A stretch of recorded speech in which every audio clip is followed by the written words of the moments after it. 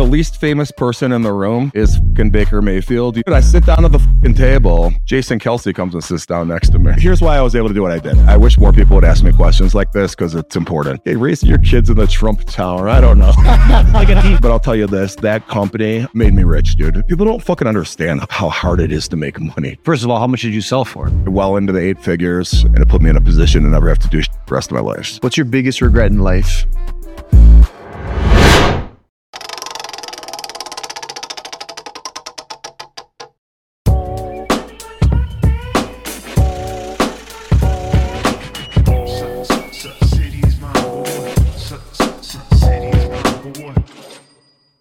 Welcome back to the MBH podcast. Money buys happiness. Guys, appreciate you tapping in as always.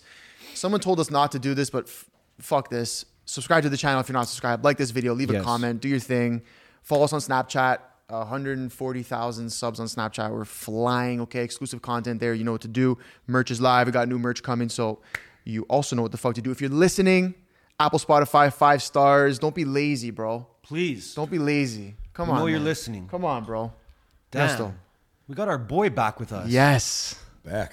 Got our boy, Yes. John Sarasani. What's up, baby? Yo, Hey, we're man. in Vegas right now. Listen, and you guys, last time we met, you were in my place in West Hollywood. In LA, yeah. Yeah, exactly. That was good Now- times. Now I'm in your place. Fucking A. Here for Super Bowl weekend. Yep. Yes, You know, obviously you're here as well. Bro, I'm excited, man. It's came with a little crew, a little entourage. Yeah, And you got an audience here Bro, today. I gotta tell you though, we're having the fucking time of our lives, bro. We got invited to play in Bert Kreischer's blackjack little thing yesterday, and we're kind of walking over there. Hey, this might be a bust. I have no idea who the fuck's gonna be there. We walk in, it's like a who's who. It was fucking. Who were you great. playing with yesterday? Bro? We had when the least famous person in the room is fucking Baker Mayfield, you know you're in a pretty good fucking Yeah. room. All right, Okay. like for real. Crazy. Doing some blackjack? Dude, I sit down at the fucking table, and those guys, I always fuck their names up. What do they call it? Bussin' with the Boys podcast. Okay, yeah. Taylor and Barstool, what's the other yeah. guy's name? Taylor and what? Will Compton. Yeah. Yeah. And they're there. Tom Segura's next to me, and then I'm sitting at the end table. And we're this fucking fun. Bert's watching, kind of heckling us in the background. We're having a good fucking time. Jason Kelsey comes and sits down next to me. I saw that. Dude, that was it was crazy, like, what the bro. fuck, bro? That was crazy. I'm gonna tell you guys some fucked up shit, though. Talk to me. The video went fucking viral, all right? Because those Bustin' with the Boys guys are under Barstool. It went fucking viral. Barstool fucking posted. My phone starts fucking blowing up. I go, something happened. Someone posted fucking something. Yeah. And I'm like, dude, I'm gonna get so many fucking followers off this. Whoever posted this shit. No, I'm just there. People are recognizing me. They didn't tag me. Everyone else got tagged. No. So I'm like telling my followers, hey, go comment. Tag John Sarasani. Get that tag. You need that tag. No, Well, dude, I'm just there as much as everyone else. Whoever posted at Barstool didn't know who the fuck I was, so they didn't tag me. No, but Fuck. dude, it's crazy. Like we were saying off camera, and like just, dude, we're always talking about you because you're fucking all over social everywhere, media. bro. You're like, I feel like you're taking it more fucking seriously than anybody I know, and the growth has been crazy. Like I've been looking at your numbers. Since we first had you on. Yeah. No, but even then, I remember talking off camera in West Hollywood with you, and we were going over everything, and you were showing us stuff. You're like, yeah, I'm growing like this much, and the pod's going like this, whatever. Yeah. And it's just been like exponential growth. Dude, I really leaned in heavily to the gambling stuff. True. And I think it's a good compliment to my like business acumen shit. When I was on your show before with Bob Menery, it was more kind of business stuff, some gambling. I have one that's kind of going viral like as we speak. It's probably around 3 million right now. By the time this airs, it's every time I check, it's like one of those deals where you posted it 3 weeks ago, but it still goes up 30,000 Yeah. a day somehow. Yeah, You know what I mean? It was me playing blackjack with my son and his friends. Yes. And my Yep. son's friend Ruben fucking tried to stay on a fucking 16 against an 8. And I go, what the fuck, Ruben? And he goes, I just got a gut instinct. and I go, that's what happens when you don't play in the high limit room in Vegas. I Yeah. Stop the camera. This is exactly why you don't fucking play in general population. Guys like fucking Ruben. And then the comments are like, fucking Ruben, you motherfucker. Well, 15-year-old, he's Poor kid. Yeah, exactly. He enjoyed it, though. So, Well, I you've, think so you've been yeah. leaning in, but you've been leaning into that type of content. You've been noticing that it's doing a lot better for you. Yeah, I think the two kind of go hand in hand, bro. I think I could get away with the gambling stuff that I talk about because I have the credibility as a business person. I think at least, and I think people think my delivery is funny because I'm definitely not. Dude, I'm definitely not the richest motherfucker. I'm definitely not the funniest motherfucker. I think it's the combination of everything. You know what I mean? At this point, what are you trying to be known for? God, I got to tell you, man, So when I first started doing this shit, I would be talking about the place that you guys were at in LA, I was in all these venture capital deals. I had sold my company a few years back, and now I'm like, okay, what's this next chapter of my life going to be like? Okay. Well, fuck, I'm going to deal with Aaron Rodgers. I'm going to deal with fucking Kevin Garnett. Jaleel White's a good fucking friend of mine now. Like, I'm in these like who's who Hollywood types of fucking people, right?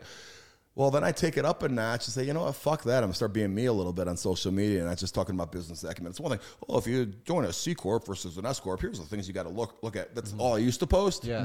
Now, those people back when I had 20,000 followers, they're kind of pissed at me. Dude, go back to the shit where you learn stuff. No one wants to see you drunk playing blackjack at 3 a.m. I disagree. They do want to see that. They do, obviously. The views don't lie. They fucking want to see it. Trust me. Yeah. But you know what's fucked up about that, bro? The views don't lie. Yeah. You know what lies? The fucking like count. I will fucking have views that are disproportionate to my likes and fucking followers because people just keep watching. Sometimes I will have videos that have more shares than likes. Like I'll have like 4,000 shares and only like 3,500 fucking likes. And I my theory on this is people don't want it in public. They don't want other people to see that they like this video. True. Okay, so you know what I mean? They don't want it to be out there because I'm saying fuck the W-2, fuck corporate America. Yes. You don't want your boss seeing that you like that fucking video. Yeah, you're like their guilty pleasure. Exactly. When you know your boss follows me too. Yeah, there you go. But you know what? When I run through those comments, because again, like we're really dialed in. So when I see someone's doing something and it's working, I love to see like what's the response because you get a ton of comments. Right. When I run through the comments, I see like a lot of people saying like, who the fuck is this guy? So for anybody that's watching now or listening and they want to know who the fuck you are, how you got to where you are, even if it's briefly, I know your story, but for anyone that has no idea who John Sarasani is, maybe a little bit of a walkthrough of that. If you don't know who the fuck I am, you need to start paying attention. This fucking ship's going like this, and it's gonna keep going. All right? No, man. So my story is unique in the sense that anyone could do it. I'm the only motherfucker that's out there talking about it, all right? I figured it out in 2005 that there's smoke and mirrors that exist in corporate America or corporate Canada, whichever. Sure. And I was on that fast track, area vice president, working at a publicly traded company. I had that office. I was 27 years old, rocking and rolling. And I realized, wait a minute, dude. The product here is us. The employees are the product. We're selling ourselves. So I'm a salesperson selling the services of our customer service team. Wait, if I could do the customer service piece my fucking self and learn both sides of this, well, what the fuck do I need to work here for? Well, because they give you a salary. Well, that salary is a fucking bribe. True. I bring in 800 grand of business last year, and they're giving me 140 grand. This is when I was 27 years old. This is so much more now. Anyway, they're giving me, I bring in 800 grand of business. They're paying me 140. Okay. No, you're not paying me 140. I'm paying you 660. What did you do for that 660? And once you start looking at it that way, well, they do a lot for it. They have the name, they have the office, they have the infrastructure. Okay, is that worth 660? I said it's not. So I fucking quit my job while I was on this fast track, dude. And my goal was to make 300 grand and just have the freedom. And it blew up, dude. I ended up building a company that was the biggest provider of employee benefits insurance to colleges and universities in the United States. Wow. Yeah, and then I sold it 9.5 years later into private equity, and I was 37 years old, and it put me in a position to never have to do shit the rest of my life. All right, and why did you? First of all, how much did you sell for? I mean, I don't like to be specific about it, but I'll say well into the 8 figures. Okay. I always tell people dozens of million. No, you don't know if it's... I've read that. 2 dozen or 9 dozen. I like that. I read that. But it's a lot. Yeah, no, it's a good amount, dude. And I mean, and really, so I talk about the 2,000% raise. I gave myself a 2,000% That's your raise, brand. all right? Yeah, yep. and it's literal. I literally was making 140, and instead of trying to get a fucking 10% cost of living increase or whatever the fuck you get in corporate America, I went and did it for myself, put myself on top of the org chart, and gave myself a 2,000% raise. Yeah. And I didn't realize until I sold it that it's so much more than a 2,000% raise. That's just the money you're making each year. Sure. Yep. When you sell it, holy shit. Yeah. Private equity changed the game. If you're in a business that private equity has the appetite for, I don't know exactly why they spend this much money. I mean, I understand it now. I don't fully get it. These private equity firms are buying companies for like a 10 times multiple of their profit, and they're buying a bunch of us, and then they're not even really doing anything. They're just putting us all together, then selling it to a bigger private equity firm for 13 times multiple profit. And then that one does the same thing and sells it again to someone else for 14 times. It's just a flip. Well, someone's going to get stuck holding the bag at the end. That's true. As long as it's not you. It ain't going to be me. I go, I don't know why the fuck you guys are doing this, but I'll be along for this little ride right now. Because part of it is, it's a big fucking deal, dude. I had a cash fucking cow. I was 37 years old, dude. Loved it. I had, how you guys are set up here. You guys are all buddies and shit. Dude, I had people coming to the office. We had old school hip hop Fridays. It was me and the old guy, like me and the other guys in their 30s. Then we had like the 22-year-olds working for us. We'd like, okay, we'd like argue about like Tupac versus like Future. You know what I mean? Like current versus new. You know what I mean? Future's old school now too, I guess. Probably. This is 2015. How many employees did you have when you sold? So I'm glad you asked that. And now this is a question that non-entrepreneurs or W-2 people ask, or I'm not calling you that, but I mean, I guess I am. But W-2 people place value on things like how many employees you have. That's like their metric, because that's like, okay, the thing is, every employee you fucking have is an expense. So if I pay you $50,000 to work for me and I sell this company one day in the future for 10 times profit, that $50,000 salary that's on my books actually cost me $500,000 in that sale. True. Okay.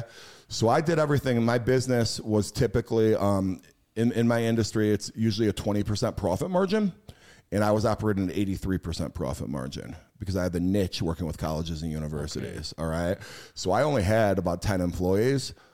But companies with revenue similar in size as me would usually have about 38, 39 employees was the metric. Damn. And that's why I had an 83% profit margin whenever else had a 17%. But explain to me how you were able to do that. If you're saying your competitors had 80 employees in comparison to you having 10. 40, yeah. So what gave you the ability to be in that position? Because I understand, like, there's a lot of times where we're looking at people, we're talking to guys who, I do, 30 million in revenue annual, and you're generally expecting, that's probably 50 employees. And they're like, no, I have 7. Well, if someone says they do 30 million, how big is your company? We do 30 million. Okay. What's your profit margin? Mm-hmm. Of course, yeah. And also, how many partners do you have? Well, that's the other side. Those are the two fucking questions. Okay. Also, that wasn't that impressive, sir. So you didn't have any partners? No. So here's why I was able to do what I did. Okay. And I wish more people would ask me questions like this because it's important. Okay. So the insurance industry, all right, the reasons that the profit margin is usually around 17 to 20% is that they have to hire a sales force that goes out and sells the business. Now, to be competitive, especially as a smaller brokerage insurance firm, you need to compensate these salespeople properly. Okay, and that usually means 40% commission or so of whatever they bring in. Oh, it's hefty. Okay, exactly. So whatever they bring in, 40% commission, the rest goes to the house. But now these sales reps are fucking all hot shots. They don't just want the 40%. Well, why should I fucking work here? So you got to build all these resources and a team around them, subject matter experts, specialists, all this shit fucking costs money. Okay, I took all that minutia out and just focused only on colleges and universities. Everything I fucking did was specific to colleges and universities. And any of these things that normally my competitors would have in-house, I would outsource on a case-to-case basis. Okay. It's a good model. A lot of people that know insurance are probably saying, okay, well, how big did you get doing that? We got fucking big, dude. Yeah. We had over 100 fucking colleges as clients. Do the fucking math. Yeah. Average client size is about 400 employees. These are $60,000 to $70,000 annual accounts. Do the motherfucking math, okay? Literally 83% profit margin. That's okay. And then going back to what you said earlier about when people sell and whatnot, or they're looking at these massive companies, you mentioned partners. Yeah. Did you have any partners when you sold? Never had a partner. I own 100% of the company, and that was really the big thing for me, bro. So when I sold, I had a 5-year employment contract. I had to work at the company that bought mine. Yeah. And other people were on the same boat as me. But I realized when I was there, they're not in the same boat as me in terms of their financial future, okay? Because a lot of them, first of all, most of them were older than me. They were doing it to retire. I was 37. A lot of them had business partners. And a lot of them, and all of them had way smaller profit margins. So I'm sitting here in our fucking sales meetings wondering why the fuck everyone's taking like their prospect list report, and we're going Salesforce.com. Who's your prospects? We're discussing, and I'm like, aren't all these motherfuckers multimillionaires like me? No, they're not. They actually still are trying to get new sales to generate future. And some people were really well off. But I realized how unique my situation was actually when I got purchased. And were you planning? Quick, I want to ask one more thing in terms of that business. And when you sold, like, was selling the company ever a thought? Or were you just like, hey, I'm going to just make some fucking cash and be good? Never in a million years. I was never going to sell my company, dude. It was a cash cow. Interesting. And I had looked into it when I first started the company, and the business model back then, in like 07, 08, was to sell for 2 times your gross revenue. Well, if you have an 80% profit margin and you could only sell it for 2 times gross revenue, you could just make that in 2.5 years. Why would you ever sell? Yeah. When private equity entered the space, the business model changed to I'm not allowed to be specific, but approximately 10 times what's called EBITDA, which is your profit. So that was not a big deal for other companies that were operating at a 20% profit margin, because for them, 2 times gross and 10 times EBITDA, when you have a 20% profit margin, if you do the math, it's probably similar. It's the same number. Yeah. Well, when you have an 83% profit margin, this is a fucking game changer, bro. Oh, okay. So I get that phone call, and I don't even want to take the fucking meeting because I get phone calls like this randomly. I'm like, bro, I don't want to waste your time. I know you think you know. He has no idea what my profit margin. Come on, buddy. You got to eat, right? You got to eat, don't you? After the 3rd time he calls me. And I appreciated his persistence. I'm like, okay. He said he did you got to eat sometime, don't you line. I do that on prospects. If a prospect wouldn't meet with me, I go, well, you got to eat. How about I buy you lunch? So he said it to me, and I'm like, all right, this motherfucker. You could take me to Mastro's. I go to Mastro's, a nice steakhouse in Chicago. And I end up getting along with the guy, and he's telling me this shit, what I just explained to you guys, and I'm looking at him like, this stupid motherfucker is going to buy my company for how much money? I couldn't believe that it was, and then sure enough, a couple weeks later, we signed what's called the letter of intent, and then they do what's called the diligence process the last 90 days, and it moves, man. It moves. And I've been checked out. So you would say, well, within a couple months, it went from like you just thinking, hey, I'm going to run this company probably forever to like, oh, okay, fuck, I'm out of here. So I got to tell you, man. So I'll share this with you guys because of the title of your show, and I think your viewership might appreciate this. My whole life, I had looked at, okay, when I'm 40, I want to have $10 million in investable assets because I want to put myself in a position where this $10 million could sit in an interest-bearing / investment account. I'll live off 5% a year. The 6 or 7% that I make will counter inflation, $500,000 a year. This is a good life. Put me in a position to at least have that fucking option, okay? And as I got 33, 34, 35, I'm making a few million a fucking year. But I'm starting to realize how hard it is because Uncle Sam fucking takes a lot of your fucking money, bro. Oh, yeah. A fat bag, yeah. And I was never doing stupid shit. I lived in nice places. I lived in the Trump Tower. I did nice shit, but I was never buying Rolls Royces and Ferraris. You know what I mean? I wasn't stupid. I'd go do nice vacations. Sure. I'd always gamble a lot, but nothing, you know what I mean? I wasn't overspending. And I still, to end up with $10 million in the bank I was doing the math. It ain't gonna fucking work. It just don't work that way. True. And I was gonna get close, but not to what I wanted. And then when they came and made me that offer at 37, and I go, oh, this is how you actually make fucking wealth. Okay, big fucking difference, dude. And that's when that light bulb went off for me, dude. And W2 America, bro. You look at the comments. A lot of people are, oh, fuck you. My husband's a fucking investment banker for fucking UBS, and he made $2.2 million last year. Okay, lady. Listen, he has nothing to sell at the end. Okay. Yeah. And by the way, if he made $2.2 million working for someone else, he could probably make 10 working for himself, and then sell the company for $50 million at the end of it. Yeah, no bullshit. Yeah. And I actually want to talk quickly about you sold the company at 37. You said. Yeah. Like a lot of people listening are gonna say, fuck, I wish I had 10 million by the time I'm 37. Do you think? Would you say, generally speaking, for anybody listening, watching, that that's actually very early to be able to do what you did at that age? Yeah, well, I think people got to just be realistic with themselves, do the math, and just work backward into it.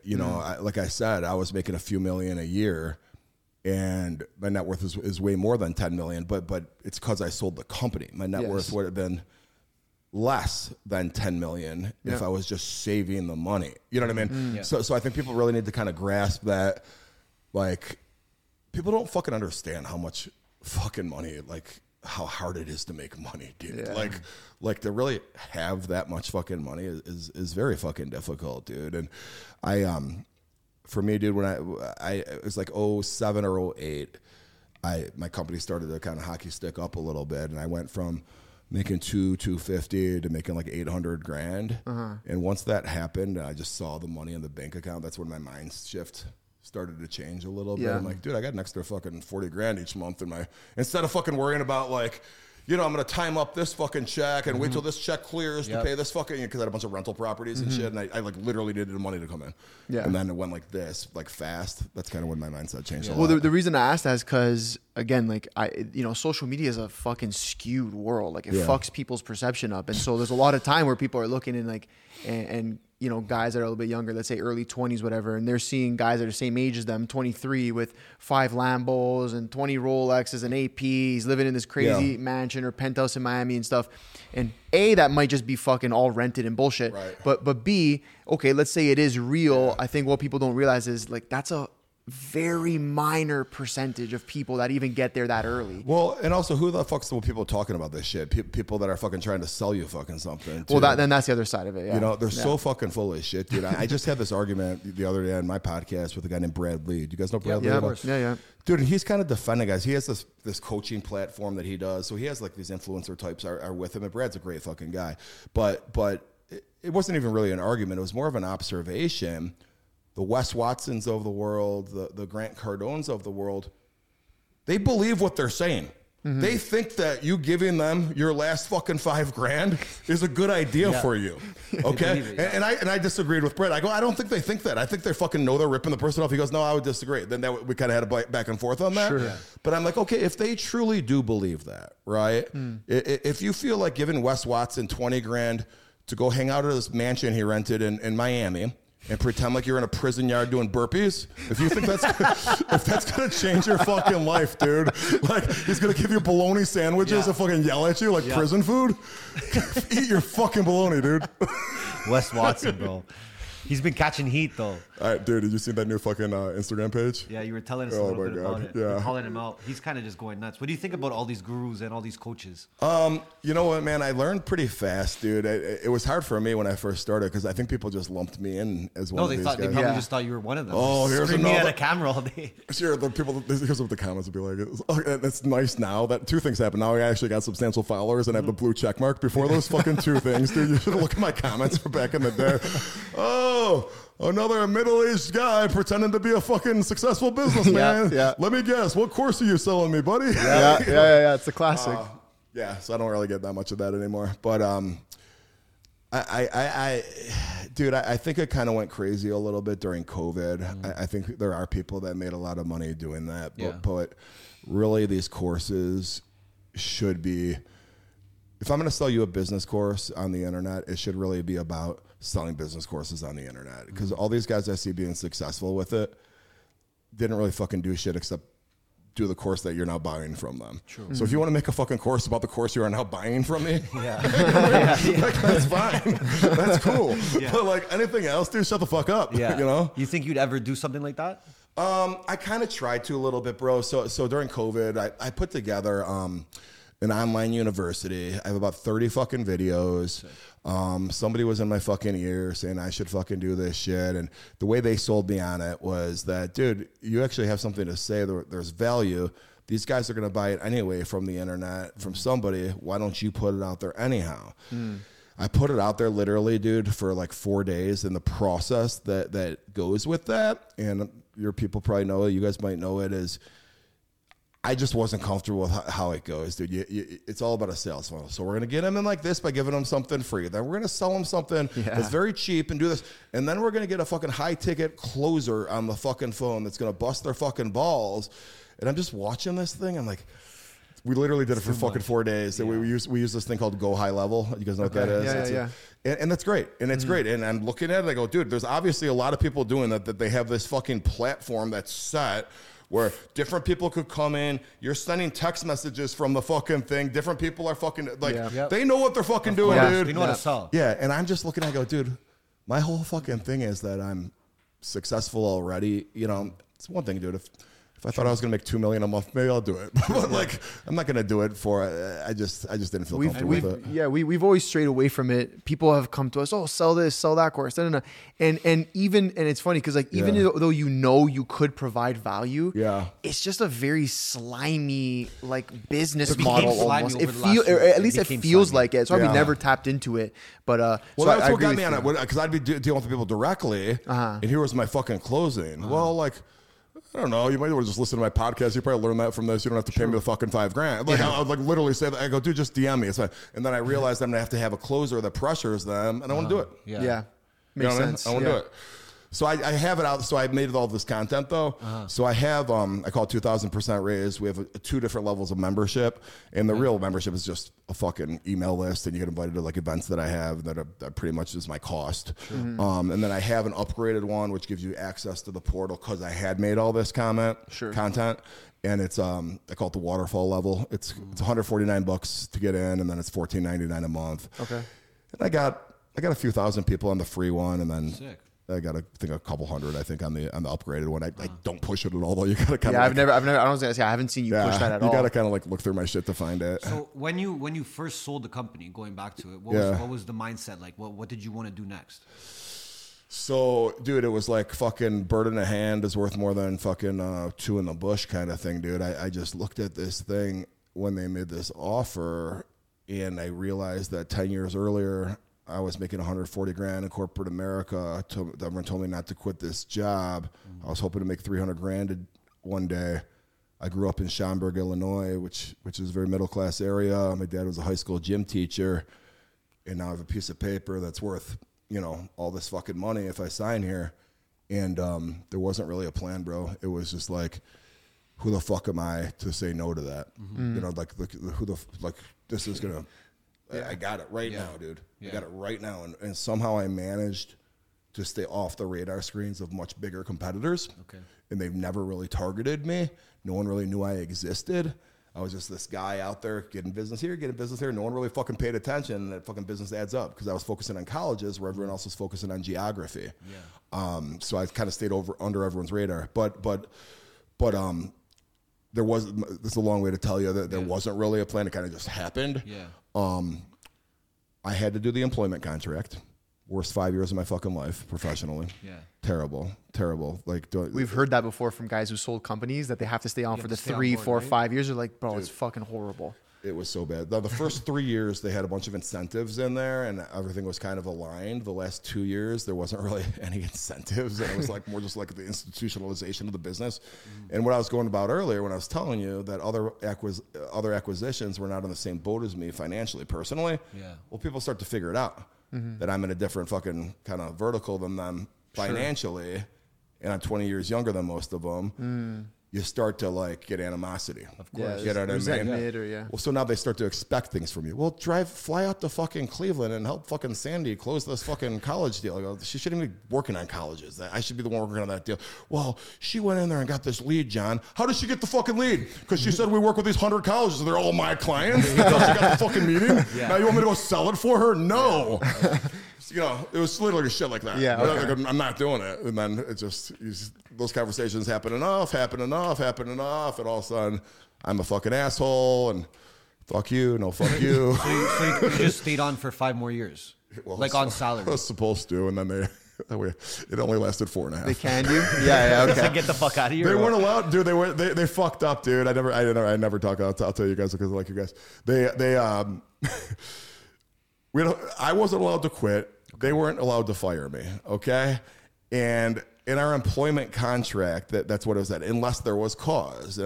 For people that don't know this, to get terminated for cause is very specific. You basically have to fucking like sexually harass somebody or do drugs in the office. There's gonna be crazy. There's gonna be cause.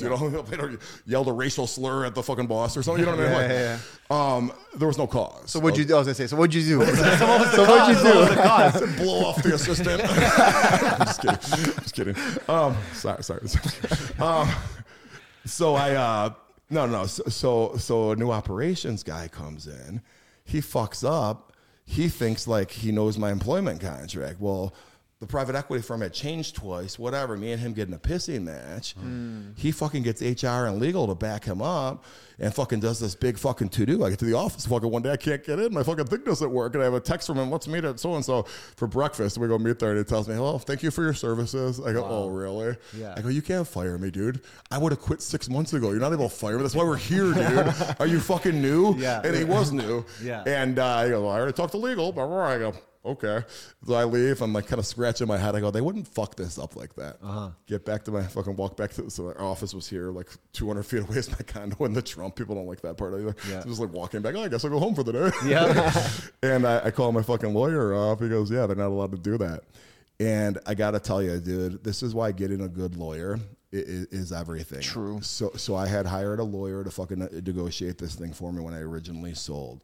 And they had language in there that in year 4, the last year, that you could be terminated with or without cause. Oh. And that was their standard contract. My lawyer wouldn't let me sign it. So that was their standard agreement everybody had. He goes, dude, they would still, no, you can't have that in there and then still have a 2-year non-compete at the back end. It's either one or the other. They can't fire you because they feel like it and then have you have a 2-year non-compete. Yeah, you can't compete. Yeah. And I'm telling my lawyer, I go, dude, just shut the fuck up. Look at all this money they're paying. This will never come into play. Do not kill the deal over this. Yeah. Somehow it kind of just in the back and forth, we won on that. I think they forgot because they were working on a bunch of deals at the same fucking time. Sure. So now here we are 4.5 fucking years later.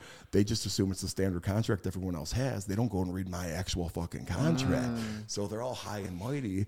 Okay, John, thank you for your services. It's been real. I go, okay. 2 days later, they're fucking calling me up. Well, so about that fucking termination, we want to do something where you just work at home. Yeah. But now they fucked up. Yeah. They breached the entire contract. So now everything was fucked because of that. So I could have not theoretically, in reality, they breached the entire contract now. I could have fucking said, have a nice day, taken all the fucking clients, and started a fucking company next door to them with the same fucking name. Yeah, like literally, they breached the entire thing, then we would have fought it off out of court, but they would have been in the wrong. So we felt good we would have won it. Luckily for them, I did not have the energy to go do that. I will say, though, I usually don't even tell that story, and they thought they were right, and it was just a human error on that. But I'll tell you this, that company, made me rich, dude. So they bought my company. I took a big portion of the deal in stock in their company, and that stock really skyrocketed and put me in a different financial position. Okay. So I've always kind of choose my words wisely in terms of throwing any negativity towards them, because it's really not negative towards them. They have the CEO, a guy named Mike Christian, started the fucking company back in 1997. It's a company like fucking mine. Yeah. The only thing he did different than me is he got a private equity firm to back him, and instead of like selling out to one of them, he got the private equity firm to start buying companies like mine. Okay. Yeah. Genius. Yeah, right? Smart. Genius. Yeah, smart. Yeah, and he kind of had sailed into the sunset by what I just explained to you guys. He was kind of off in on a beach somewhere, probably. So 4.5 years later, you're pretty much free. So 4.5 years later, it's done. And what year was that? It was supposed to be so I sold it in April of 2015. It was supposed to go through April of 2020, and this happened in December of 2019. So I had a great 4 months right there, April 29th, and then boom, fucking COVID hits in March of 2020. Is that when you then go online? You're like, fuck, I'm going to do something on social media? So I had already started dabbling a little bit with angel investing. Okay. And I kind of put my name out there as a venture capitalist. Fucking the best thing I did and the worst thing I did, dude, because... Why do you say that? Bro... If you need fucking friends, go put on your LinkedIn that you're a venture capitalist. You're going to get a lot of fucking friends. I'm changing my bio right after this. Anyone listening, you want to fucking have friends, just put that on your bio. You will get a lot of friends, bro. And no, I mean, it was the best thing because I made a lot of connections. All the people that you guys saw me with in LA and stuff, I really met through that. It was like my, ignorance is bliss kind of thing, because So people knew I played football in college at Notre Dame. So there's all these people that want to be relevant. They see now I'm a venture capitalist. They go, oh shit, Aaron Rodgers has this fucking company in LA. His co-founder, Ryan Rotman, OSDB. It's going to be the IMDb of sports. You should team up with them. They connect us. Oh, this is a great fucking idea. Boom, I write a fucking check. Now I'm in the circles with these fucking guys. I'm fucking at parties with Aaron. I'm doing all this shit. Then Ryan Rotman's a fucking an actor, and he knows a bunch of people out there. He's bringing me around. Okay, they're like, oh shit, that's that guy from fucking Chicago that fucking isn't full of shit, because everyone in LA is fucking full of shit. You know what I mean? True. And then one thing leads to another. And people see it on social media. Oh, you should hook up with my boy Jaleel. He's in fucking LA. You should hook up with so. All of a sudden, now I'm in these circles with fucking credibility without even really trying to do it. Yeah. And I think I was just very well received out there, because, like I said, everyone in LA is full of shit. Yep. And so the upside is it put me in the right circles. Mm-hmm. The downside is, and OSDB is not one of these, but it also connected me to a bunch of founders that I maybe put some money into that like have no business of me investing money into. Sure. It gave me some credibility, almost in a bad way. Like, oh fuck, John must be really rich. He put $100,000 into that shitty deal. You know what I mean? Because I was saying yes to everything for the first 6 months. Yeah. What I didn't know was like, dude, listen, man. I started my company from my fucking kitchen table. Never in a million years could I fathom the idea of taking money from you as an investor and sleeping at night without paying you back. Yeah. And unfortunately, in like the Silicon Valley landscape, that's common. That's normal. Yeah. What do you mean? Dude, you're so fucking rich. What's $200,000 to you? Yeah. Fuck True. you. So did you stop actively looking for investments? Well, after a fucking like a year of being like, I'm in a bunch of fucking deals now, and it's like, okay, I'm just gonna sit and wait. I'm in like literally 30 plus deals. Mm-hmm. Some of them though are not like shots in the dark unicorns. Some of them are really kind of cool. So like the Newport. So because of everything I said, it put me in the right rooms with the right people. I'm in an investment group that bought the Newport Beach Marriott, which is really cool because my parents weren't wealthy at all. But when I was a kid, we'd go on nice vacations every couple of years to make us think we were rich. Yeah. And we went. One of them was the Newport Beach Marriott, and my dad had passed away in 2018. And in 2020, I was part of the group that bought it. Wow. So full circle. Cool. It's kind of cool. So you start social media because you're a venture capitalist. You want people to know you are. You start doing that.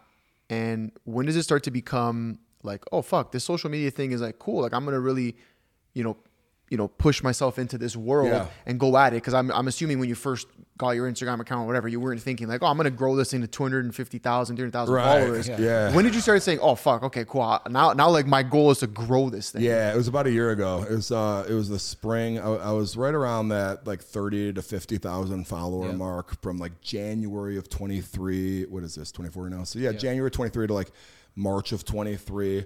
And also, I was doing stupid shit back then. Like anyone that's fucked around on social media, like paying, oh, dude, I'm gonna give you guys $5,000 and do this paid promotion, and you get 2,000 followers from it. And it's like, dude, I don't know if these people are real. Yeah. So, and what's so funny now is here we are later, and I get like 1,500 unfollows, and I'm like, are those real people? Those are the ones from that. Like, did I post something bad this week? Those from the promotions for sure. Exactly. Okay, thank you. Because I'm like, dude, what did I fucking post where I'm losing all these people? No, there's no way you're losing that many like organically. Well, the tell-all is you could look at your in your stats, look at the countries. Yes. And I'm like very heavy United States. So I'm like, all right, good. It's real. Yeah. But three things happened kind of at the same time. Bob Menery started posting me on his shit. I had him on my podcast, and that was very helpful. Simultaneous to that, I was on this reality TV show called Below Deck as the charter guest.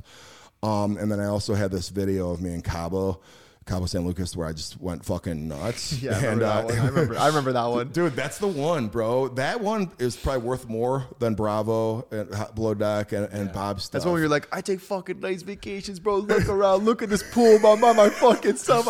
Bro. I died, by the way. When I watched that the first time, it was the funniest fucking thing ever. Bro. Listen, dude, I'm sitting here in my fucking villa at the Esperanza in Cabo, and I fucking couldn't sleep. I was up at like 5:30 in the morning. I have a 4-bedroom fucking villa. Everyone else is still there. I'm waiting. A couple people from fucking LA. I'm not going to name drop. We're coming to meet me. And I'm just like kind of like having my coffee, taking a step back. And I go, dude, if I had to work right now, I'd be checking my email, pretending so the boss doesn't take PTO days from me. I wouldn't even know lives like this existed. Places like this, I thought it was reserved for fucking Tom Cruise. Yeah. It was a good video. Bro, I shit you fucking not. I almost didn't fucking post it because I thought it was just too much. Just F-bomb after F-bomb, too. Yeah. If you listen, it was like beep, beep, beep. Yeah. And I posted it. And it got so much fucking traction, dude. That one's changed. It was a legendary video. And kind of the reason, like, and then I'm curious, like, okay, you mentioned Bob Menery. And that was the first time I leaned into that. Yeah. Because of that. So your question of, because of that video gave me confidence to keep going that direction. You saw, you're like, okay, this That's works. what changed everything, dude. But you mentioned guys like Bob, then you look at like other people that you've been around, Billy McFarland, for people who don't know Fyre Fest. Like, these are pretty, not in my opinion, but let's say from the opinion of just the social media in general, the general population, these are almost like polarizing figures. Right. So, is that by design? Are you kind of trying to enter these circles because it's going to help your social media? Or is it like, hey, I respect what they do, what they're building, and maybe there's like another angle to this from the business side. Bro, I didn't fucking realize Bob was polarizing. I thought he was a funny voiceover guy for the Buffalo Wild Wings commercials. It wasn't until I started fucking with him on social media that I realized what I'm dealing with. Okay. But now I was in it. It's like, oh fuck. So I've kind of leaned away from it a little bit with the Bob stuff. But we are. I mean, we're friends. So of course. We do stuff, but he's a funny fucking guy, dude. Sometimes, I'm not gonna say anything embarrassing, but like anyway, he's a funny guy. He's a funny guy. And he's obviously very well connected. That guy could get us in the room with anyone. Of course. You know what I mean? And what about Billy? How'd you get connected with Billy McFarland? So what's interesting about Billy is I just thought he would be an awesome podcast guest for me. Yeah, fair. Yeah, and we kind of ended up hitting it off. And what was interesting was when I heard the whole story about Fyre Festival. Okay, we've all seen the Netflix special, right? Yeah. When I heard the whole story, he was 24 years old when this fucking thing came to fruition. Okay. True. B, he spent 6 years in fucking jail. Yep. And C, when he talks about it, he broke the law, but it's not dissimilar to what I see other founders doing. There's this line that happens where these founders that are out there raising money, like, are so optimistic about their fucking company, it almost becomes blurred where their optimism turns into just flat out fucking lies. Illusion. You know what I mean? Yeah. Now, Billy fucked up. Billy was in that hole so fucking deep. There's plenty of opportunities to pull out of the fucking thing, and he just never did. Me and Billy kind of worked out something where we were going to fuck around with each other. He had access for a lot of media stuff. He needed somebody on his team with a little bit of business acumen because he is trying to do Fyre Festival too. Yeah. We do have some things in the work for that, and I'm part of that team. So I was helping him out by maybe giving him a little bit of credibility with my involvement. But at the time, I needed him from a media standpoint. Yeah. He was getting us on fucking Inside Edition. He was getting us all over the fucking place. You know what I mean? Yeah. And probably now that deal wouldn't look the same. You know what I mean? Because I don't really need him now for that stuff. I like your honesty though. Like I feel like you're approaching all these answers with complete honesty, which people are always gonna do. Listen, at the end of the day, people always kind of want to blur the lines of like, oh, I just like Billy. He's a great guy. You're like, no, listen, he brought something to the table and I took advantage and vice versa. I think people forget business is a fucking transaction. Yeah. And sometimes you win and sometimes you lose and sometimes somebody gets more than the other person. And that's just the reality of business. Yeah. I mean, me and Billy's initial relationship, no bullshit. It was like, to use a lawyer term, quid pro quo. It was definitely quid pro quo. You do this, I will do this. It was like basically spelled out verbally. Yeah. Hey, fair though. But you know what though, dude? I think I get caught up sometimes, right? So I get like I don't know. I felt like Billy maybe could be like how Justin Belfort is on social media right now. You know what I mean? I feel like this is not a bad guy to associate with. And again, he was fucking 24 years old. He fucking spent 6 years in fucking jail. Yeah. You know what I mean? Did his time, And by the way, the people fucking whose money got fucking ripped off of, were people like fucking me. He wasn't taking some fucking 70-year-old's fucking last $4,000. Yeah. It wasn't fucking, it wasn't Wes Wyatt or Wes Watson selling the fucking last $4,000 of a course. He was ripping off guys like me. Yeah. And also, by the way, Fyre Festival 2, part of, if it happened, when it happens, Yeah. part of it is going to be to pay those investors back. True. Yes. Now, he actually has a thing, and 15% of his earnings or whatever for the rest of his life go back to that. It's a big fucking pile that he has to pay back. And all I'm saying is, if I was one of those early stage investors that were in Fyre Festival 2, and I get a phone call 12 years later, hey, here's that $200,000 back, I'm going to welcome that fucking call. Of course. 100%. Of course. You know how much money I've lost in the last few years? Well, I will never hear from these fuckers guys again. Yep. You know what I mean? So No, it's going to happen. Fyre Fest 2 is going to happen. We had him on the pod, and he was pretty confident. Oh, really? Yeah. Oh, you guys had him on? Yeah, we had him on I didn't know last year. Yeah, last year. Yeah, about a year ago. Yeah, Yeah, he's a likable guy. No, he's chill. Yeah, he's cool. fucking smart. Yeah, When I look at him, I'm like, I kind of see the same things you're sort of saying. Just like young dude, probably got in over his head and got to a point, like you said, yes, there were many times to pull out, but like when you're taking people's money, I think there also is the idea in your mind, like I got to make sure I make it back. And so sometimes you make really bad decisions, but again, he fucking paid his price, more than paid his price. He's going to continue to pay his price. And that Netflix special fucked him hard. They ended that special with him selling the fucking fake tickets to like Elton John and that shit like that. extra part at the end, Dude, ask him about that off camera fucking sometime because, dude, they blew that fucking thing so fucking far out of proportion. Well, for the views. Netflix special, you know? They never, they did have the, well, whatever, I'm not going to defend him. So I was like, you be the judge. Fair. So when you're looking at projects to take part in your investments, what are you looking for? Like what are the key points? Yeah, so I'm not really looking for anything at the moment. I'm because I'm in so many right now, and I've kind of learned the hard way how long it fucking takes these things to come to fruition. Unfortunately, all these founders say, "Yeah, we're gonna go public in 3 years." No, you're fucking not. Okay, they all have these plans to sell to Amazon one day or Google one day. My big thing right now, actually, I'm launching a TV show on YouTube. It's called John Sarasani's The Partner. The Partner, and we're doing casting for it. Actually, by the time this airs, it'll be probably up. It's going to be up in April. Okay. And I'm really looking for cash flowing businesses because one of the things, dude, you'll be shocked by this. In 2010, I put money into a bar in Chicago. Everyone would think that's the worst investment, right? Yeah.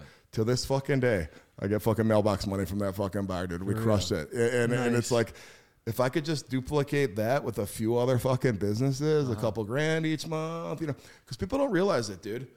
When you fucking have a pile of money, but you're not making money anymore, dude, if you have any income coming in, that's like $1 million, like 10 grand's like $1 million. True. You know what I mean? True. Because the way I look at my life is, here's this fucking money. I'm trying to live off 5% of that. Yeah. Okay.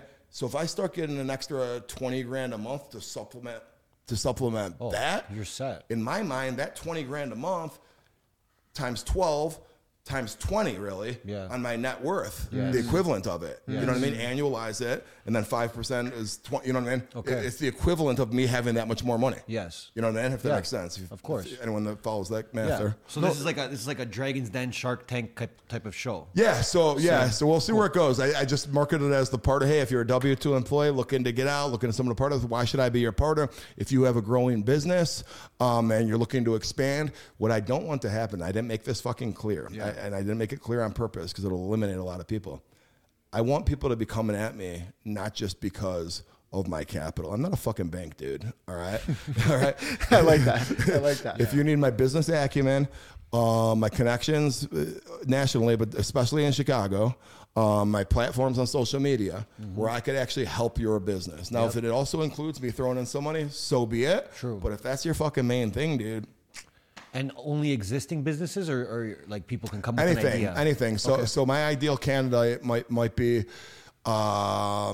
this person that makes 120 grand a year that wants to go start a franchise on their own in 2 or 3 locations, but they don't have the capital to pay the franchise fees, and maybe we come in together and split it, and something like that. I think something like but you made a good point about business, like cash flowing businesses is what's important. Kevin O'Leary, I don't know if you're familiar with him. He's always like, dude, I don't give a fuck how much money you raise and like. Right.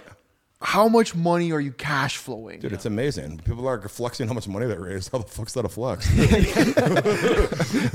Seriously. It's true though. It's true, right? It's like, how much money do you actually profit? Yep. And that's the thing. Again, it's like all these Silicon Valley guys. Yeah, we raised 300 million. Or they're talking revenue. We too, raised. or they're talking Yeah, revenue. or exactly. Or we nuts. did 20 million in revenue. It's like. Then Yeah, you but spent you 19. you spent 19, or you lost money. Yeah. Did you ever see, what was that? It was a Netflix series about the guy from Uber. Did you guys ever see that? I didn't the see kid it. from Uber, the guy that started Uber. Okay. It goes to everything they went through to finally hit the home run Get there. with Uber. Yeah. But he had something, your listeners are probably yelling at their screen to correct me right now, but he had some other big venture before that that was supposed to go unicorn, and they ended up making it to the 11th hour after all this funding and ended up doing jack shit. Yeah. But I look at a guy like that, okay, now that Uber made all this money and you're a fucking billionaire or whatever, did you now personally go back and pay all those people back that The lost first on your venture. first venture? Yeah. Now it's one thing if it's Silicon Valley institutional guys. I got it. Sure. But those fucking friends and family rounds, those people that were giving you 50 grand and 100 grand, and maybe this guy never raised that kind of money, but a lot of founders fucking do. Okay. They're taking $25,000 checks and it's literally called a friends and family round. Yeah. Then they're looking at institutional money when they get to Series A. Okay, if you went fucking belly up and now 10 years later you have another venture, okay? How do you look in the fucking mirror if you are now worth $100 million fucking dollars, not going back and paying those fucking people back that supported you on that first go around?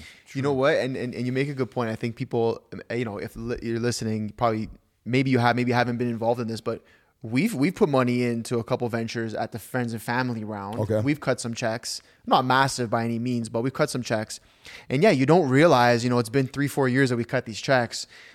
I haven't seen a fucking dollar. Yeah, exactly. I'm getting like the classic email every quarter, like, oh, this is what we're up to, and you're like, okay. Yeah, But at least you're getting that, dude. A lot of these fucking people just fucking fall off the face of the earth because they have nothing good to report. So those quarterly emails come, and then all of a sudden when they stop, it's like because they don't know what to fucking write an email. Yeah, there's know what to trouble. say. Yeah, There's yeah. nothing to So I raised $3 million and we spent it all and still didn't find a way to be profitable.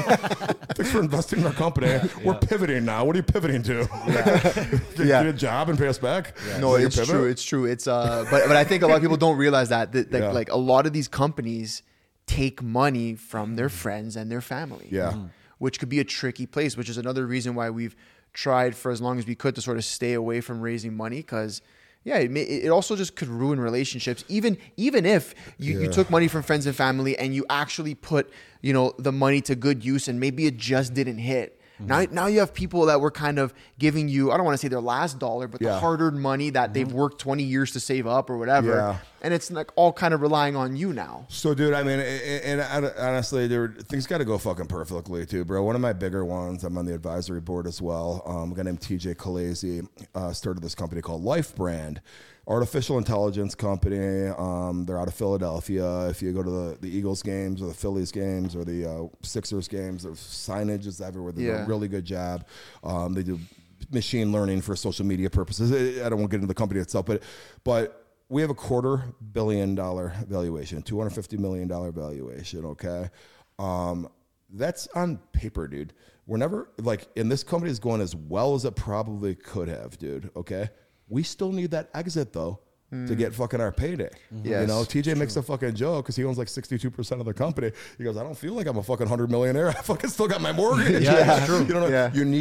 You need the liquidation of that for it actually to do something. And we're on Series B now with this company. And like I said, everything is going fucking perfectly. But until someone comes and buys us, it doesn't fucking matter. Doesn't matter. Yeah. It doesn't matter how great our fucking story is. When that purchase is made is when we actually cash out. So there's 20 other companies I'm in that are not nearly as far along as them. But even them, the one I'm most optimistic about, still isn't a slam dunk until it happens. Yeah, we realized that. Yeah. But going back now, based on this, and going back to what you were saying earlier about how the real wealth is made when your business is acquired and stuff. You don't realize that until you start getting in the rooms with people. People think like, oh, I'm going to just build this company and we're going to sell lots of things and have lots of employees and we're going to make lots of money. Yep. And again, you can, but you're never going to hit that like, fuck you, I'm on a yacht, like I don't give a fuck type of money, like until you can sell a business or have a stake in a business that sells for a lot of money. That's where the real the fuck you money. The generational, well, people want to talk about generational wealth. That's like a big fucking term, right? That's when the generational wealth is made. Yeah. When you sell something at that level. Right, exactly. And I think you really need to be in the 8 figures of assets to be that. And then as far as generational wealth, it kind of also depends on how many fucking kids you got too. If you're worth fucking 12 million and you got 6 kids, well, that's great. They're getting 2 million each. Yeah. One kid gets 12 million. Hopefully it turns that into 20.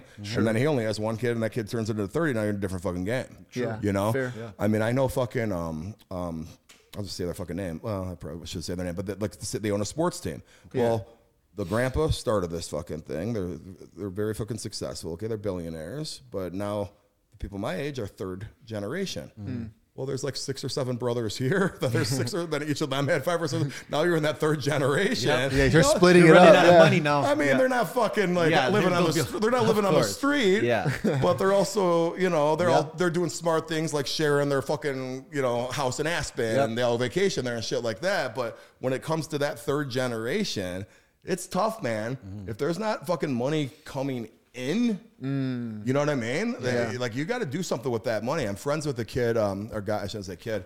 His name's Carl Nolet. I'm sure he wouldn't mind me saying this. So if you did, sorry, Carl.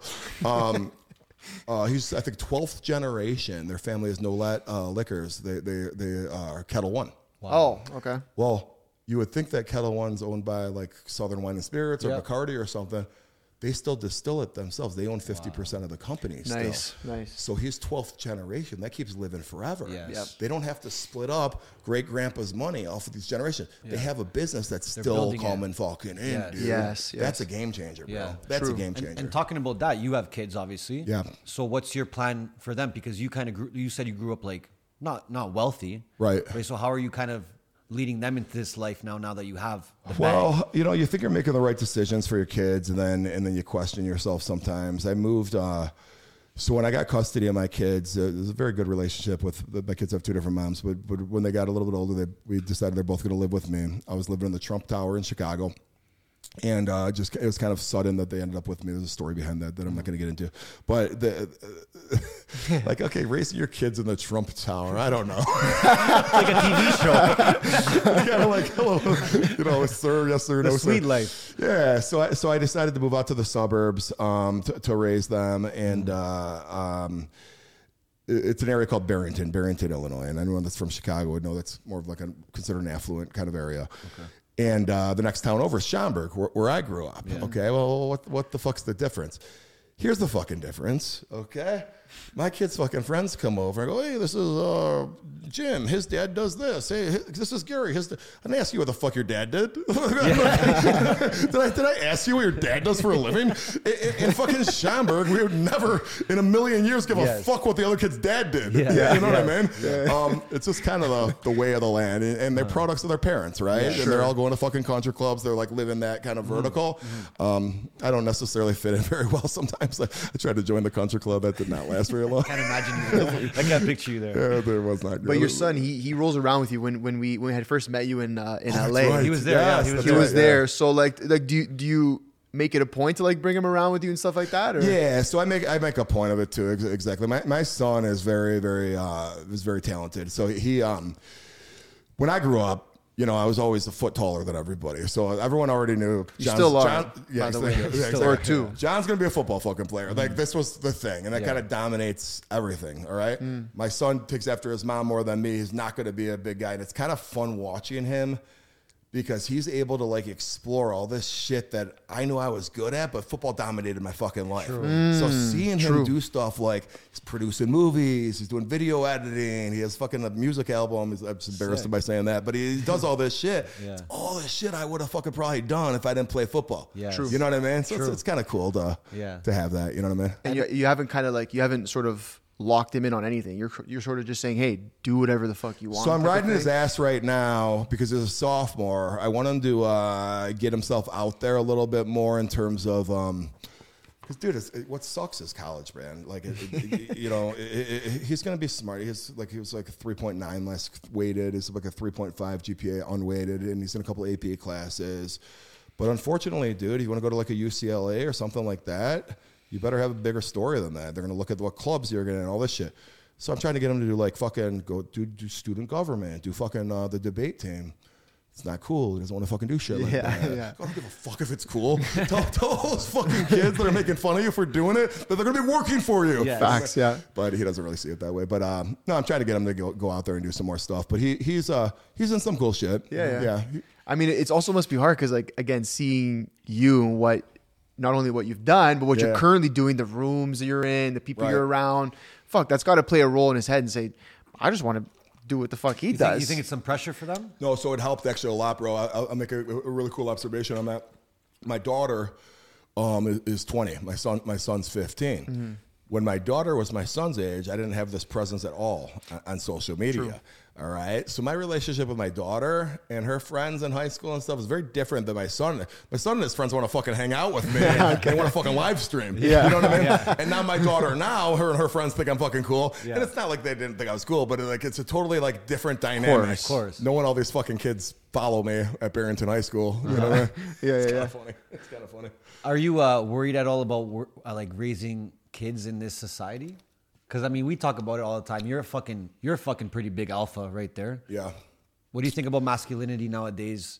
I feel like guys are getting softer as the days go on. You know, I think it's a balancing act, bro. Mm-hmm. I think the alpha male like shouldn't be frowned upon, which it has been, big time, dude. Yeah, especially last 5, 6, 7 years. Well, and like the shit I fucking post, dude, it's not an act, dude. This I'm just actually saying this shit. But like if I had a fucking job, or even if I still had a company where I had employees, I probably wouldn't say half the shit I say on social media. You know what I mean? It's just so fucking frowned upon, right? But then you got like Trump's probably going to be our president again next time. And fingers crossed. Yeah, I mean, dude, honestly, bro, I think he's going to win hands down. But I think. At the same time, it's like I'm not looking forward to those 4 years because our country is so fucking divided. Yeah, and everyone's such fucking babies. You know what I mean? But this is like metaphoric to the masculinity question. Okay, it's so divided because half the country feels this way, half the country feels that way, and the beta and alpha, I think, ties right into that thing, big time. You know what I mean? I think my son, I teach to. Look out for people. You know what I mean? Look out for people. I'm wearing a shirt underneath here. I'll show you here. It says Gigi's Playhouse, Down Syndrome Achievement Center. Cool. There's a few kids at his high school that have Down syndrome, right? I got to tell you, man, as much as we hate kind of the direction society has gone, I watched those kids at that high school. I don't think bullying of kids with special needs, at least in my vision, I'm sure it exists, but not like it did like 30 years ago. True. You know what I mean? True. So I think society's come. Well, I don't think you should bully Down syndrome children. Exactly. But listen. We I don't even think that should be an option. But I think in the past, what we've said, we've kind of toyed with the phrase "bring bullying back," right? You have. I have. Yeah. What's the phrase? Bring bullying back. Okay. Oh, all right. There you go. But that's more in a sense of like, let's say I was bullied as a kid. Yeah. There's times where it can either break you or make you stronger. How many people do you know that maybe have been bullied that became very strong? True that. Right? And I think when you start now, I'm not saying bully them and fucking like just beat the shit out of them all day. I'm just saying like, a little bit of bullying can make you stronger. Yeah. Depends on the person though. And I think the line for me, at least, is kids versus adults. Yes. Okay? Like I don't know about any environment where it should be tolerated for kids to be bullying each other, where an adult sees it happening and doesn't do something about it. Yes. But I think the beta adults, it's like, dude, toughen the fuck up, bro. Yeah. Shut the fuck up. But I think that they've been babied since they were a kid, though. Well, that becomes the issue, right? Are you teaching them to be like this? Like, dude, okay, so for instance. People fucking make fun of, I guess. Apparently I have a lisp. I don't think I fucking do, but people like to tell me I have a lisp on social media. And I will fucking like make a joke and put it on my stories. Look at this guy who's making fun of my fucking lisp. And I'll get like empathy from my followers. I can't believe they're saying that to you. And they'll like feel like, usually female followers, like, I'm sorry, they're saying that to you, and they feel bad for me. And I like literally was never offended by it. I think it's kind of fucking funny that you would make fun of somebody for having a lisp. Yeah. You know what I mean? Yeah. But then I'm thinking to myself, other people have other deficiencies. Like, how could you like be offended if it's, if it's right there? Yeah. Like, okay, if this guy's short, they're making fun of you for being short. If this guy's bald, they're making fun of you for being bald. Well, if you're short and you're bald, Are you offended by it? But it's kind of like It's who you are. it's like kind of funny. I have a list. You know what I mean? I don't know. Of course. But I just don't understand how. I'm kind of looking at it from the thing of like, okay, when you meet someone now that's 30 years old, and they're complaining about everything. They've been coddled. They've been coddled. This and that. It's like, you know what? Maybe someone should have said something to you when you were in high school. Bro, let me tell you something. Maybe. Bro. Probably. You know what I mean? My son lives with his mom, and then his grandparents on that side lived down the 4 doors down from them up until he was like 11 years old. Then he moved in with me, dude. And I had to toughen him the fuck up because he was babied. That's one of the reasons he moved in with me, because he was fucking getting babied by them big time. And they're great. I have a great relationship with them, by the way. But I said, okay, as he becomes, but it's a different dynamic. You're his father, right? It's different. But here's what's interesting about it, though, dude. He welcomed it. Yeah. He knew he needed to get toughened. People, like, you know what I mean? If you have that fucking mindset, you don't want to be fucking baby. Yeah. You know? Because at first, a little bit, because he was away from his mom, I'd like, you know, be maybe a little bit nicer to him than I would. I was, no, Dad, I could do it. I could do it just like my sister does. You know what I mean? Yeah. So you have that shit in you, man. It's like the nature versus nurture thing a little bit. Yeah. And I think a big thing too, and the reason why I think you're seeing success on social media, and this is probably a lesson I think you're going to pass down to your kids too, is to me, it just feels like you don't give a fuck. Yeah. And I think a lot of people are missing out on growing, everything from growing their personal brand to, maybe just doing whatever it is they love for work or growing a job. as a person, growing as a human, because a lot of people stray away from just not giving a fuck. They care about what people think. It's a hard hump to get over. Yeah. So for anyone watching, like, dude, when I see your content, I laugh. I think it's fucking hilarious. But literally the first thing I think is, John doesn't give a fuck. Which is but truly it's inspiring though. It's one of the most respectable traits I think anybody can have. You either get it or not, bro. So I'll give you a great fucking example of exactly what you just said, dude. The people off camera here were part of this conversation this morning.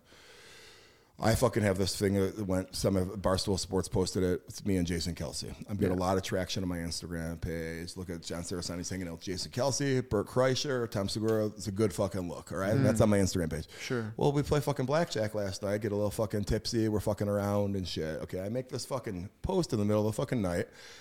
I don't fucking post it. I go, I'll wait and see how I feel about it this morning.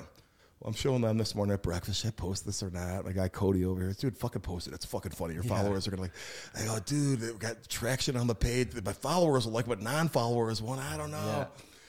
And it's basically me walking through the high limit room, the MGM, explaining what an orange chip is. It's a pumpkin. Yeah. You probably don't understand. And then I'm looking at the camera. You might not understand this if you're a peasant. and I go, dude, I know this is not going to go over well to a lot of fucking people. And I posted it fucking anyway. And one of the first fucking, so it's a $25,000 chip. And then the first comment was, and you just lost 25,000 followers. But sure enough, I fucking clicked on that guy. He was still following me. Get the fuck out of here. But did you always have this kind of outgoing personality, or did you get it like, when you sold the company, there was more confidence in you now? Well, yeah, no, I think the confidence was always there, dude. But I didn't. It was that, I'm telling you, it was that fucking post I did in Cabo San Lucas. That one. It's the only fucking thing, dude. I almost didn't fucking, because that was literally just me fucking being fucking me, dude. Yeah. And when I saw how well received that was, I'm like, holy shit, I'll keep going this direction. Yeah. You know what I mean? And what's unfortunate about it is the power of social media, right? What's unfortunate about it is now I kind of lean away from doing like good business content. Like I'll do content sometimes about real estate investing, what to look for and stuff. But the views are so fucking little compared to the other shit. On your growth. I know. What's making you grow faster? Yeah, but the reason why it does so well is because people are starving for authenticity online. Yeah. Yep. Everyone's fucking fake. So at the end of the day, you may not think, oh, it's not good content because it's not business. I'm not telling them what to invest in. But you probably don't realize, like, you're subconsciously or through a subliminal message sort of saying, guys, just be yourselves. Right. Which is more fucking valuable than anything. Yeah. I got to tell you, that's true, man. Because even this fucking stupid one of me drunk talking about a $25,000 chip, somebody fucking posted, this guy is so motivating about me. Yeah. Well, there you go. You're like, bro, I'm like blackout right now. But I think, because I realized, why the fuck would he say that? Yeah. And I think it's because he's seeing somebody that truly doesn't give a fuck. Yep. That's it. Something real. You know what I mean? That's it. Yeah. We're starving people, for it. Yeah, people they need that. We got some rapid fire for you. Yeah, let's run run it it up. All right. Yeah, let's run it up. Okay. First, I mean, you kind of answered this, but I'm going to get another answer now. True or false? Your net worth is over 30 million. True. Nice. Would you rather be single or in a relationship right now? The reason I paused was I'm like, all right, about an hour, then you're going to say, is it over 35? Is it over 40? You want me to keep going? I'm going to end with another one then. What'd you say? Would you rather be single or in a relationship right now? Ooh, that's a tough one. Pass. No, there's no. No. There's no passing. There's no passing. There's no passing. I just got out of a relationship. I was dating somebody in last year, so I'm freshly single. Okay, so we say single. All right. Go for it. How's that for a non-answer? Best piece of gambling advice. Manage your money. Okay, don't go there trying to fucking win 10 times your fucking bankroll, dude. Go in trying to win 30% of your fucking bankroll, and you could win every time. I haven't lost at a casino literally since 2021. People think I'm fucking full of shit. I'm not lying, and I gamble all the fucking So you're just time. taking your wins quick, and I bring $250,000, dude. I'm trying to win 30 or 40 grand, dude. If I was trying to win $2.5 million, I'd never fucking. If I'm gonna bring 250 grand and keep playing until I win $2.5 million or go to zero, it's gonna go to zero. Yeah. But if I bring 250 and I try to get it up to like 280 or 300 before it goes to zero, I'm gonna win. And I haven't fucking. That's tough to walk away from them. Well, I usually I'll get up like 50 or 60. Yeah. Well, last night, you guys saw it. I was down fucking 80 last night, bro. And then I said, "Fuck it, dude." I started betting 10 grand a fucking hand. Went on a fucking heater, dude. That's when I made the pumpkin video. Let's go, motherfucker. So take your wins while you can. Walk away. Exactly. Okay. Best piece of business advice. Best piece of business advice.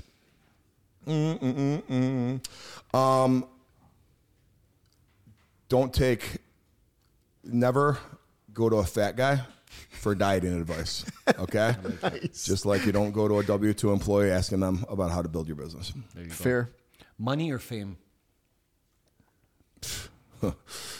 You know, that's a really good one, man. I would probably say fame, actually. Yeah. I'm like that. I'm fucking like Now that. that the doors have opened, you're like, I like this life. Fucking cool. Dude. That's what we can get. You're the second person who said that to us in a Really? row. Yeah, interesting. Yeah. Okay, advice you would give to your 20-year-old self.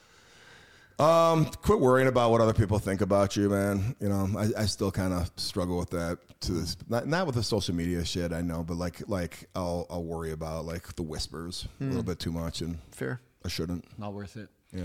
If you were to start your career all over again, what industry or path would you choose? Listen, man, I call it being like, you know, I don't know if it's politically correct to say, but pick an industry where you could be like the tallest midget. Okay, I was very fortunate. I'm sorry if that's not politically correct. The tallest short person or whatever, or the smartest kid in the remedial class or whatever. Okay. If I would have been a lawyer, or if I would have been like a doctor, I'd probably still be in fucking medical school, dude. I would have been very fucking average at best. Okay, I went into an insurance industry, which has a very low barrier of entry. Okay, and then I dominated in that space. Just find something that you're good at in an industry that you could fucking succeed and rise to the top in. Yes. You know what I mean? Yeah. Okay. What's your biggest regret in life? Good one. Biggest fucking regret. I'd say probably, dude, as I like grew in my 30s, I never kind of like slowed down and like kind of smelled the roses a little bit, and I probably should have a little bit. Sort of just like realize like, well, fuck, like look what I've done. Well, dude, I'm fucking like, dude, that, and also just like relationships too. It's like I got 2 kids. If I didn't have my 2 fucking kids, I'd feel pretty lonely actually. I probably should have been in a relationship at this point, that I'm married or something. I'm not. Okay. Just moved too fast, you know? Hey, fair enough. Most expensive purchase you ever made? I don't know if it's the most expensive, but I'll give you an interesting one. I fucking spent $250,000 last fucking summer on vacation. On one vacation? On one vacation. It included chartering a 177-foot yacht in Sardinia, Italy. Nice. It included a private, dumbest purchase I ever fucking made was part of this. It included doing a private jet from Paris to San Sebastian, only for me to get on the jet and realize I'm claustrophobic. Oh my God. There's $34,000 well spent. I sent my kids without me. Stop. You got off? I literally got off the plane. It was the girl I stayed to the time my kids got on there. I'll meet you over there. Yeah. I get off. There's no fucking commercial flights from Paris to San Sebastian. Oh I end up getting there like 14 hours later. It was a fucking disaster. But that was $35,000. Not well spent. And then also, by the way, Le Bristol Hotel in Central Paris. If anyone's been there, beautiful place. That was like $8,000 a fucking night. That was $8,000 a night? When I got that bill. Must have been nice though. It was very nice, but like, you think my kids gave a fuck, dude? Yeah, like, true. literally did not give a fuck. True. Dude. There was no reason to spend that much money. But Fair. It was fair. It was good only so I could talk about it a year later. There you go. I'm so rich. I spent $8,000 a night. I'm so rich, guys. Okay, if you were to collaborate with one person, who would it be? Ooh, collaborate with one person. Who would it be? You mean like in social media land? Sure. Yeah. Yeah. Even business, social, whatever. That's a good one, man. Let me think about that. You guys ask me shit that I don't fucking think about, bro. I'd pick like a childhood hero of mine or something like that. Probably like Michael Jordan. Oh, that's fucking massive. Yeah. Yeah. Yeah. Okay. I think Chicago. Michael Yeah, Jordan. it makes sense. Start a business with Jordan. I met Jordan once in passing at a casino, of course. But Yeah. my three icons growing up was Michael Jordan, Mike Tyson, and Hulk Hogan. And I got to meet Hulk Hogan 2 weeks ago. It was fucking cool. Sick. Yeah. Sick. Yeah. If I gave you 10 mil right now, what's the first thing you would do? You gave me 10 mil right fucking now? Right now, baby. It's not going to be very fucking exciting, dude. I'd give it to my wealth manager at UBS. That's what I do. Dude, I'm going to tell you fucking something right now, guys, and everyone should fucking listen to this. People might fucking disagree, all right? Like, I don't want to be too specific, but if you have $10 million or you have, say, $60 million, I don't know if there's a huge, like, lifestyle change. And I don't know what that next level is where you start to fucking feel it. Maybe 100 You know? million? Maybe. I don't fucking know. Yeah. I mean, I don't like flying private jets. I get claustrophobic. I don't really know what else I would spend my money on. Gambling? You know what I mean? Well, exactly. Gamble maybe a little more. I don't know. But like, a friend of mine's a very successful lawyer. He has a fucking Rolls Royce that he paid like $400,000 for, and I like it. I think it's a sharp car, and I could go buy that. I guess I just don't want to. I don't know, man. Okay. I don't know. Okay. I don't know what I would do. I And don't know what I would do different with another Yeah. 10 million. One more before the famous question. Yeah, yeah. We're going to get you to manifest something right now Okay. on camera. Yeah. Manifest something to the camera that you want to see come to fruition next few years, and we're going to run it back and see what happens. Joe Rogan will have me as a guest on his podcast. Yes. Let's go, Let's baby. go. There That's we a go. big one. There it is. That's a And we have big it. one. Put it out. Hey, bro. When it happens, clip this back. Let's eh? go. Let's Okay. go. I made friends recently with Bert Kreischer. Bert and Joe are friends. Oh, you're working on that, I'm already okay. one level Planting in. seeds. Bert, I'm using you to get to Joe. John, before we end this, obviously, you know we are the MBH podcast, Money Buys Happiness. So I want to ask you today, as we sit here on Super Bowl week in Vegas, if you believe money buys happiness. Yes or no? Yeah. Okay, I would say yes. Yeah. Straight up. And why? Yeah, I would say because it gives you the freedom to do a bunch of shit. You know, a lot of people will think if they watch my social media, they'll think I'm like a little flamboyant and stuff. But here's what you don't realize. If I didn't sell my company at 37, I wouldn't have been in a position to move to the suburbs, raise my kids the right way, go to my kids' wrestling matches, do whatever the fuck I want. If I was a W-2 employee, you know what I mean? Yeah. So it just gives you the freedom to do really whatever you want. Yeah, 100%. You want to be a fucking boss? Sell your company for dozens of millions. Dozens of okay? millions. Make sure it's Thinking dozens.